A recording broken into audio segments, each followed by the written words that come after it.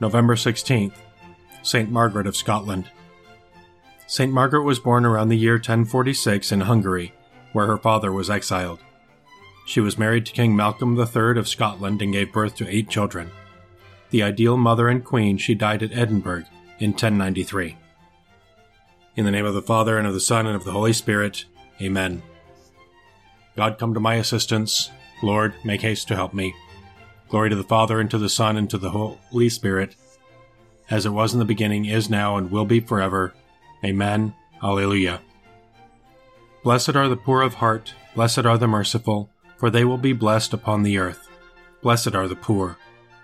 Blessed are they who suffer, blessed are they who are persecuted, for they shall be the rulers of the world. Blessed are the poor. Blessed are they who hunger and thirst for justice and the rights of all, for they shall eat the meal of the Lord. Blessed are the poor. Blessed are they whose hearts are clean, and blessed are they who keep his word, for they have inherited the land. Blessed are the poor. Blessed are they who labor for peace. Blessed are they who suffer in war, for they shall meet the Prince of Peace. Blessed are the poor. Her mouth uttered words of wisdom, her tongue spoke words of compassion. The heavens proclaim the glory of God, and the firmament shows forth the work of his hands. Day unto day takes up the story, and night unto night makes known the message. No speech, no word, no voice is heard, yet their span extends through all the earth, their words to the utmost bounds of the world. There he has placed a tent for the sun. It comes forth like a bridegroom coming from his tent, rejoices like a champion to run its course. At the end of the sky is the rising of the sun, to the furthest end of the sky is its course. There is nothing concealed from its burning heat. Glory to the Father, and to the Son, and to the Holy Spirit, as it was in the beginning, is now, and will be forever. Amen. Her mouth uttered words of wisdom, her tongue spoke words of compassion. Trusting themselves to God, these holy women sang his praises with heartfelt love. My heart overflows with noble words. To the King I must speak the song I have made. My tongue is nimble as the pen of a scribe.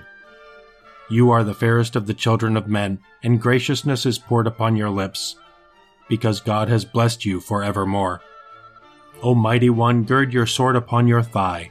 In splendor and state, ride on in triumph, for the cause of truth and goodness and right. Take aim with your bow in your dread right hand. Your arrows are sharp. Peoples fall beneath you. The foes of the King fall down and lose heart. Your throne, O God, shall endure forever. A scepter of justice is the scepter of your kingdom. Your love is for justice, your hatred for evil. Therefore God, your God, has anointed you with the oil of gladness above other kings. Your robes are fragrant with aloes and myrrh. From the ivory palace you are greeted with music. The daughters of kings are among your loved ones. On your right hand stands the queen in gold of Ophir. Glory to the Father, and to the Son, and to the Holy Spirit, as it was in the beginning, is now, and will be forever. Amen.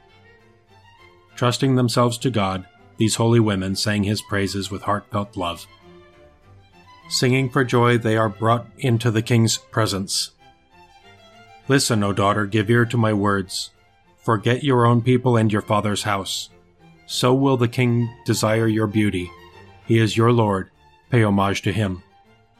And the people of Tyre shall come with gifts. The richest of the people shall seek your favor. The daughter of the King is clothed with splendor, her robes embroidered with pearls set in gold. She is led to the King with her maiden companions. They are escorted amid gladness and joy. They pass within the palace of the King. Sons shall be yours in place of your fathers. You will make them princes over all the earth. May this song make your name forever remembered. May the peoples praise you from age to age. Glory to the Father, and to the Son, and to the Holy Spirit, as it was in the beginning, is now, and will be forever. Amen. Singing for joy, they are brought into the King's presence. The thoughts of my heart are always before you, O Lord. You are my help and my Redeemer. A reading from the first letter of the Apostle Paul to the Corinthians. Set your hearts on the greater gifts. Now I will show you the way which surpasses all the others. If I speak with human tongues and angelic as well, but do not have love, I am a noisy gong, a clanging cymbal. If I have the gift of prophecy and, with full knowledge, comprehend all mysteries, if I have faith great enough to move mountains but have not love, I am nothing. If I give everything I have to feed the poor and hand over my body to be burned, but have not love, I gain nothing.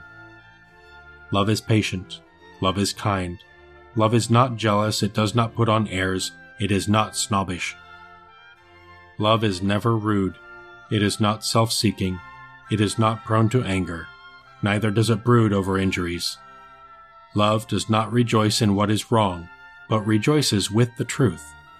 There is no limit to love's forbearance, to its trust, its hope, its power to endure. Love never fails. Prophecies will cease, tongues will be silent, knowledge will pass away. Our knowledge is imperfect and our prophesying is imperfect. When the perfect comes, the imperfect will pass away. When I was a child, I used to talk like a child, think like a child, reason like a child. When I became a man, I put childish ways aside. Now we see indistinctly as in a mirror. Then we shall see face to face. My knowledge is imperfect now. Then I shall know even as I am known.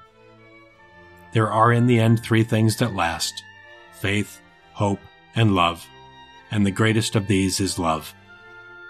We have put all our hope in God's love for us. Those who live in love live in God.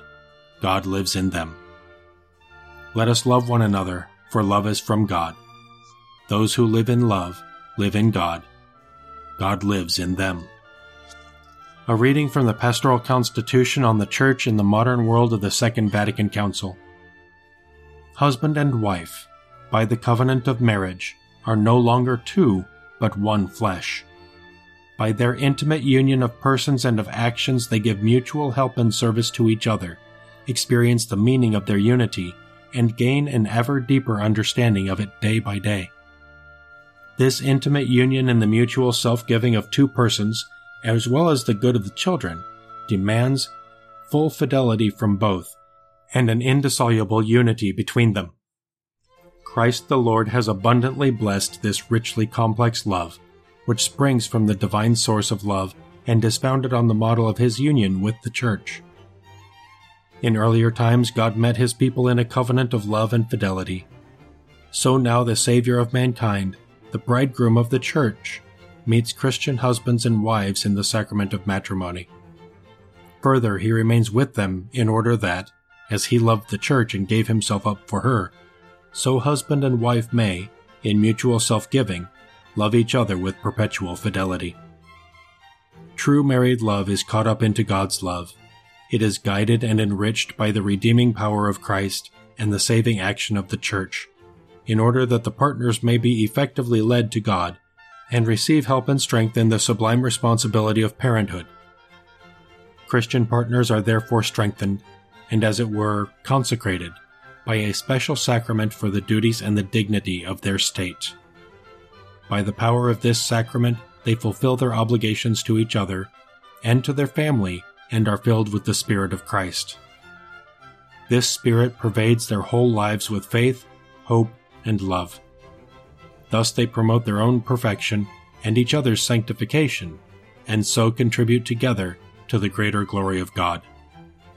Hence, with parents leading the way by example and family prayer, their children, indeed all within the family circle, will find it easier to make progress in natural virtues, in salvation, and in holiness. Husband and wife raised to the dignity and the responsibility of parenthood will be zealous in fulfilling their task as educators, especially in the sphere of religious education, a task that is primarily their own.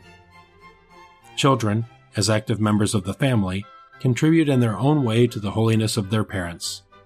With the love of grateful hearts, with loving respect and trust, they will return the generosity of their parents and will stand by them as true sons and daughters when they meet with hardship and the loneliness of old age. The woman who fears the Lord is to be praised.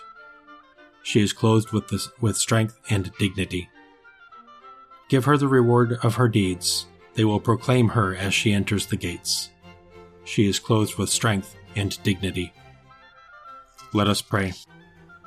Lord, you gave St. Margaret of Scotland a special love for the poor.